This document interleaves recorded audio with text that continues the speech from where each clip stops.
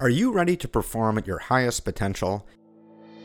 Welcome to the Performance Matters podcast from GP Strategies.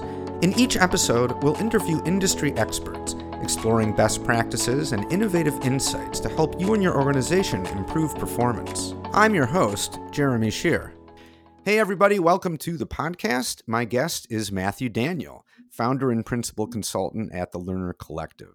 Matthew, thanks for being here. Glad to be with you. Thanks for the opportunity to chat. So our topic today is the learner as consumer. But first, tell us a little bit about your background in learning and training and about the Learner Collective and your work with GP Strategies. Yeah, you bet. So I actually started my career at GP Strategies 15 years ago in rural Arkansas. It was a gift that I didn't even realize I had stumbled upon. And I worked for GP for the next couple of years and kind of grew up through learning operations, instructional design for classroom and online learning, and then into project management, account management, eventually implementing learning systems and had a great opportunity to do that. And then actually left GP to go in-house at Capital One and wanted to see what it was like to live inside of a Fortune 100 and do some of the same things I'd done with GP, what it was to handle the change management and adoption activities. And then about a year and a half ago, left Capital One to go out on my own and consult, but still a partner with GP and a couple of other firms that I have the privilege of working with regularly as I work on both learning technology work and then when I'm working with an L&D function that's trying to transform what is really their strategy, what's their approach to how they manage the function of learning. So it's been kind of growing up in this field throughout the digital transformation that this field has gone through over the past 15 years. Okay, very cool. Thanks for sharing that. So now you're very active as a thought leader in the learning industry and on social media, and you've been really vocal about how these days learners behave more like consumers than they once did. So let's unpack this. In what sense do learners now behave like consumers? Like, what does that mean? There's a research firm out of the UK called Figaro Digital, and they published a finding a couple of years ago that essentially said, since the release of the first iPhone in 2007, how have consumers changed? And they identified a number of different attributes, but there are a few of those that I really key in on when I think about our learners, because this identity that inside of work you're an employee and outside of work you're a consumer, that's really a falsehood. We are consistent. We have expectations as consumers that we also have as employees when we sit inside of an organization or if we're being trained as a third party. And I think there are a couple of things that they've identified that I really think we see in our learners day to day. I think one of those is an expectation of really good design and experiences that no matter where we are, it may be, if it's a good experience, they may not notice. If it's a bad experience, they definitely do. And if we think back to 10 plus years ago, our learners didn't walk into the workplace with some of the same expectations around the quality of design. Another way that they're acting like consumers is their expectation of choice, that they expect a bit of a capitalistic approach to what the options are. And in many organizations, especially knowledge workers, are empowered to make decisions about how and where and when they develop. And they are given a corporate card. So even if inside of your learning function, there may only be one solution on communications or leadership, with that corporate card and the blessing of a manager, they're often making their own investments in their own development with what they think is relevant. And then they expect kind of access to whatever makes sense. They expect access to executives and leaders in the organization. They expect to see some kind of a personal dashboard. These are all things that we experience in our day-to-day life as we interact with our phones, with the digital tools we have available, whether it's we're talking about the way that we purchase clothes or food or order a rideshare service. All of these things have blips of data constantly available to us. And we expect the world to work like that. And when we come into the workplace or when we get offerings from a traditional corporate L&D function, the delta between our expectation and experience is pretty severe. And I think we're seeing in a number of research reports that are coming out over the past couple of years, they're telling us they're disappointed in what we deliver. Mm. And if we go spend time with them, what we're hearing is that they're thinking more like consumers, not like, here's your corporate L&D, we'll shove down your throat, take it and be happy. And that's a pretty major change, right? And I would think that there's a lot at stake in meeting those expectations. So what actually is at stake? What's at stake for the L&D practitioners, for the businesses, and for the learners at those businesses? Yeah, I think number one, it's perceived relevancy. Whether or not we're adding value, whether or not we believe we add value, if they are empowered to make decisions and they ultimately don't see us as valuable, as meeting the needs when they have it, as being a resource available to them, quite frankly, they will go around us. And so I don't think when I bring this topic up, my concern is that it sounds like we're at death's door as a function. We're certainly not. It also sounds like fear mongering that if you don't get on board, you're going to miss out. I don't think that's it at all. I mean, I do think there are certainly going to be missed opportunities. I think if you're not really thinking forward about learners as consumers and the digital resources available to them, then you're likely doing significant damage to your brand. But I think our approach in the past has been largely based on a compliance mindset. So even if it's not regulatory in nature, we said, here's the training that you need and the day that you must take it. And quite frankly, learners as consumers don't want that. They rebel against that. They're frustrated by it.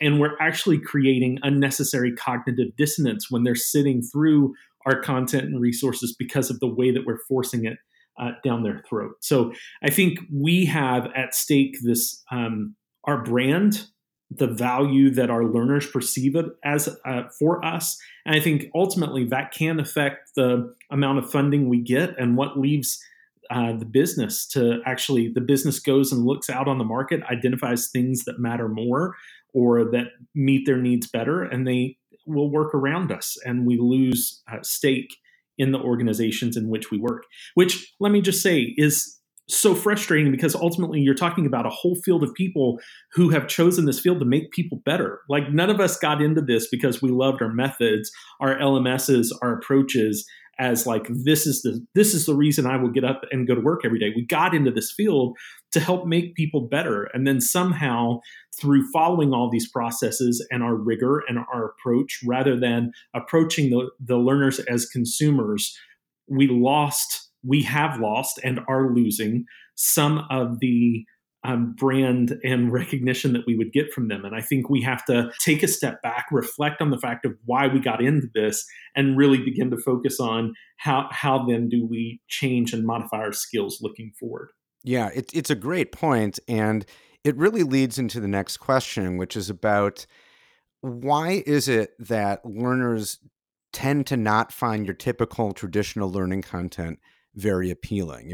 Why is that? And frankly, I can speak from personal experience, having been made to go through these modules or sit through training. It's often not very appealing. And consequently, I don't learn a lot. And I imagine that that's the case for a lot of learners, that it becomes kind of a chore you have to do. So you kind of do it, check it off. But your goal as the learner isn't to like, okay, here's some information I really need to know. Like, I'm engaged by this. It's more like, corporate's telling me I need to spend the next half hour going through this thing. Okay, fine. I don't want to get in trouble, but that's not really conducive to learning because you're not engaged. So what is it about the typical learning content or the way it's presented that so many learners do find not very engaging? Why is that? I think there's so many levels to this. I think the first is our industry has over-indexed hardcore on e-learning. And so before everybody starts like messaging me on LinkedIn and Twitter and saying you've lost your mind, I get it. E-learning is a great format for us to scale bits of information to a large organization in time, right? I supported 12 countries, 72,000 learners. E-learning was a great tool to scale out things really, really quickly if needed. And so I get that. But I think if we just we took a moment, we sat back and we said, where in the rest of the market do we see e-learning as a delivery for content and information? Like where do we go where people actually buy e-learning modules in their personal use as consumers because they add so much value to them? And the answer is nowhere. It literally is a format that does not exist outside of the framework of corporate training. There are MOOCs that people will pay money for. There are LinkedIn Learning video libraries. There are resources out there that people will pay money for. But when it comes to actual e-learning modules, as we push them out in mass, they really don't. The experience is such a delta from what people expect and need. It just doesn't represent the real world. You have this real life experience everywhere you go where you're watching videos and reading articles and you are learning how to put together your kid's bike from a YouTube video. And then we bring you into the enterprise, but because we need to track it, we put it on a 10-page, 15, 20-page e-learning module, push it out and say, here's how you have to do it. I think the second thing, if we step away from the modality of e-learning, but if we even just talked about the content itself, often the examples that we're working through, I do a lot of user research through the work that I do. I work with companies to help them understand their learners better. And so when I go in and we spend time in user research and interviewing, we consistently hear not just about the modality, but we hear the learning is out of touch with what I'm really doing on my job day to day. The examples aren't relevant to my role. And I think our industry has heard that, and we've used this word personalization, personalize. And we've indexed on like, it's a technology. And if we use the greatest LXP or this experience platform, we'll deliver it. Or if we deliver adaptive, we'll get over that hump. And those can be really great tools to help you do it. But ultimately, we are teaching thousands of people. We are training them, developing assets for them as if they are the same people. And they come to us with massively different expectations. As a matter of fact, there was some research that came out, I can't remember if it was late last year or earlier this year, that the data said that learners felt like if they were empowered to select their own learning, that 68% felt they could learn faster if they were given more control. And there's a whole set of data that goes with that study that is just mind-boggling to me, that is indicative of our learners recognize that we are often giving them content that is redundant of things they knew when they sat down for the course itself. Maybe some have estimated up to 30 or 40% of a course that we put together is redundant for the masses, and we cover things they already knew. And I think that's a pretty significant brand damager. Whenever you come in, they will just continue to find it unappealing because ultimately it seems like we are ignorant of them, their experiences, their background, and what they bring to the table. That bit of research, there were a couple of data points, and I won't bring them all in, but it came out from Keneo. And it was just talking about learners. It's not that they don't desire to train or to learn. 66% of them are investing their own time in learning, but they feel like if they were given more control, they would actually develop faster. Which makes sense. Again, for anyone who's been in that position of, you want to learn just something in your life and you go to YouTube, of course, how do I do this? And chances are you'll find dozens of videos from which you can choose and you find the best one that works for you. And then you go to work and they just tell you to do this module and you have zero choice. It really is a disconnect. And you'd think that one way to begin changing that in the corporate world would be for L&D folks to not just talk about learners, which I know, and you've addressed this a lot, not just talk about learners, which happens a lot in L&D organizations, right? But also talk to learners about what they want, right? And include learners in the process of creating learning materials and experiences. It would seem like that would be a kind of logical first step, but it doesn't happen a lot. Why is that? Why is that not the main way that these materials are created? Yeah, I think so. There are certainly pockets out there and even organizations where this is happening well. But as a whole, when I go across the country and I talk with organizations, I'm an ATD and an ISPI, I'm in house at different learning organizations, and I ask the question consistently: have you in the past 4 to 8 weeks sat across the table from the learner and talk to them about what it is that they do? And the answer, you're right, is consistently no. We're talking in a room of 40 people I may give that talk to, there'll be one hand or two hands that go up. And it's shocking, but I would say there are two reasons. And I think first is, and I'm going to oversimplify here, of course, for the sake of a podcast, because we could have hours worth of discussion on this, but I think we're all up against timelines. We all have this pressure of timelines. And I'm not sure where we've been struggling as an industry for years to say, I need more time for analysis. Give me more time to do analysis. And I would say that many times this kind of user research or spending time with your users is a part of that analysis phase where you're early on and making sure that you're heading down the right direction. And analysis has been one of the things that just, quite frankly, has been sacrificed for the sake of timeliness. Which ironically, when that learning solution lands, it doesn't really meet expectations. I was talking with one organization a couple of months ago, and they were estimating that somewhere in the range of 80 to 90% of their initial statements of work that they put around learning solutions have modifications on scope. And it's ultimately because they continue to find things along the way that they should have known at the beginning, but they don't feel like they have time up front to learn the things that they need. Now, I'm not saying we can bolster weeks or months on our learning solutions, because quite frankly, at the same time that I say we need to spend more time with learners, finding out what their needs are, I'm also going to say to you, whatever your development timeline is, we should be working towards cutting it in half. Literally, if it's 6 months, it should be 3. If it's 3, it should be 6 weeks. How can we get it down to 1 sprint or 2 weeks that we are pushing out some solution to meet needs? So I know that I'm giving conflicting messages, but that is the crux of where we are, and we got to figure it out. The second thing is, and this, hopefully the folks listening to this particular podcast don't suffer from this, but I think as an industry, we also suffer from this belief that we really know enough about our learners that we can sit in their shoes. We can speak on their behalf. We can say what it is that our learners really need because we have methods. We have a job task analysis, our JTAs, or we have skill gap analyses, and we can get out and do those. And if we do those, it's a very academic approach, and it's not as necessary to actually spend time with the learners because learners will lead you astray. There's kind of this overwhelming belief of learners are going to tell us what they need, but learners don't really know what they need. We know what they need. That's why we have this field of instructional design. We have the ability to cut through the mess and give them what they need. And I think while there are methods and tools, and we should use those, I think that our confidence in our ability to channel what it is our learners need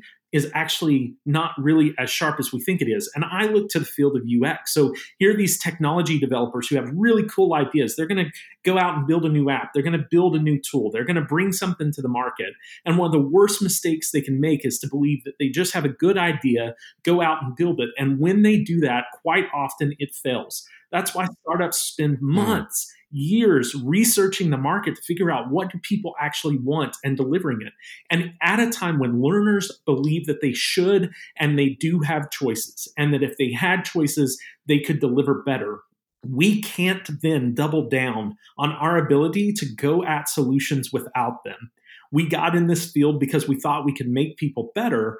We have to spend time with those people, and we have to listen, and we have to empathize, and we have to use the tools at our disposal to really get in the shoes of our learners and make sure that whatever solution we're coming up with, we are meeting the learners where they think they need to be met and bringing them along rather than just deciding this is what it is. I want to give just one real quick example. Created the solution. It was well designed. I felt great about it.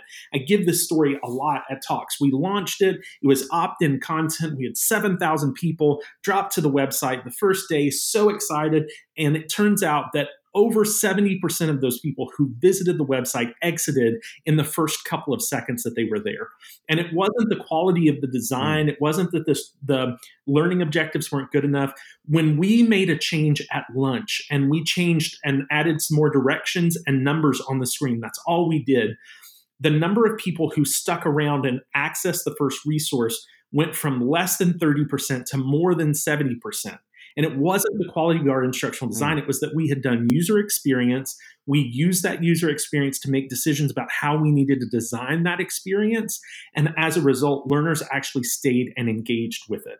Yeah, I mean, that sounds like a great example. And it also sounds like sometimes they're relatively simple tweaks, that learner input doesn't necessarily have to mean doing things in a completely different way, but it might mean making relatively subtle tweaks that can end up making a big difference. Yeah, I think there's a scale here, right? So you have had Keith Keating on. He talks a lot about design thinking, right? And design thinking is this really large scale, let's reinvent the way we do everything. And I think it is a fantastic tool in the toolbox. And some days you just need to take one screen from a website, sit down with 5 users, get their reactions, and realize you put that button the wrong color or it's the wrong size. And so it's unclear for them about where they click or what order they should go in, and you lose their attention for the simple things. So I think you can have this transformational approach where you ditch e-learning and really empathize with the learners and get to what they need. And if that's what you want to do, I say do it, right? That's what we want to do that. And then on the same hand, if you don't have the time and energy to take on that kind of an effort, but you want to see adoption and your reputation with your learners grow, at least just take the time to sit down with them. If you're going to deliver an e-learning module or you're going to put together deck after deck or job aid after job aid, and really just make sure that what you're delivering with those 4 or 5 learners who are actually going to ultimately be the people that review it. And I'm not talking about your SMEs, and I'm not talking about your peer reviews. I'm not talking about stakeholders. I'm talking about learners. If you will sit down with them, they will give you very simple things that you can do about the way the page is laid out, about the way that they walk to a room if it's instructor led, about the clarity of the materials that you hand to them, that can be really impactful in the delivery of learning experiences. And that leads us to our next question, which is around how content is delivered, right? So it's never just about the content itself, but how the content is made available. So what's lacking in this regard now? And what do learners as consumers want or need in terms of accessing learning content in your experience? There's this a honeycomb, a UX honeycomb by a guy named Morville that came out years ago, and I think we kind of need to tick off boxes there. Is what we're creating usable? Is what we're creating useful? Is it valuable? Is it desirable? Is it credible? I think there are a couple of things in that honeycomb we've done really well at over the years. Like, we believe that our content should be useful, valuable, and credible. What we haven't always focused on, a lot of times we tend to just kind of blame it on the system. Oh, it's not really, the learning system is not usable, or there's too much in our LXP, so it's just going to be overwhelming to the learner. And I think we have an obligation as learning professionals really to care for that, to simplify the experience, to use direct links, to use marketing and communication to get in front of your learners, to make sure that you're actually spending time crafting messages. It's kind of the afterthought. I saw a great piece from Lori Niles-Hoffman today that was just about marketing learning. And she so accurately nailed it that at the end of our learning cycle, we've gone through months of building out learning. And somebody's like, okay, it needs to go in the LMS, or we need to write a communication, or we need to write a description. And somebody goes, oh, okay. And in like 45 seconds, we hodgepodge together this terrible description that doesn't really help learners even know if it's what they want. And so I think being more intentional about looking at the field of marketing and communications and the skills that they have and develop, and speaking to what our users, our learners, our consumers really want, I think we can even use some of the same systems we have in place today, painful though they may be, right? My grandfather said it's poor workman who blames his tools. So if you have the LMS you have and you can't change it, suck it up, buttercup. Figure out a way to make the experience better. I get it, right? I've seen some of the worst LMSs out there, and I've seen botched learning portals. I've seen it. Folks, nobody else is going to advocate on behalf of the learner. If you don't, it's your job. Buckle down, figure it out, and do something to make it better for them, no matter what system it's in. Yeah, Can't argue with that. So there's so much more we could talk about, but we need to wrap it up. So what's the main thing that you want our listeners to take away from this discussion? Here's the simplified message. You chose this field. Wherever you are, if you chose this field from the beginning of your career, if you fell in it and you continue to choose it year in and year out, you and I got into this field because we thought we could make the lives of people better. We thought we could help them develop new skills and get promotions and get raises and give better opportunities to their children. We saw impacts from what we could do. We fell in love with light bulb moments and transformation and all those things. And somewhere along the way, we let SCORM and LMSs and ADDIE and corporate processes steal from us our passion about interacting with our learners, serving them, because this is a service industry, and creating experiences that further them. And we have allowed ourselves to start to believe we know enough, we'll be the proxy for the learners. And so if there's one thing that I ask everyone out there to do, is to look in the mirror, remember your why you got in this field. It was for users. It was for learners. So get out from behind your desk, take a break from your status meeting, step away from Articulate or whatever development tool you have, and go spend 3 hours this week. 3 hours, find 3 hours, go sit with your learners. Find out what they're struggling with. Find out why they come to work every day. Find out what is inspiring to them and start to meet them in those places. Listen, build, grow. And I promise the way that they see what you're developing, the way you develop will change, and the way that they see what you're designing and developing for them, whether it is a year-long program or one e-learning module, it will completely change. Do not forget your why. Find your way back to the reason you got in this field. Make it about the learners. Excellent advice and the perfect way to end this episode. Matthew, thank you so much for your time and really for a great discussion, one of our best. Thank you. The Performance Matters podcast is brought to you by GP Strategies. Together, we can create a world where business excellence makes possibilities achievable. You can subscribe to the show anywhere you get podcasts and listen on our website at gpstrategies.com/podcasts.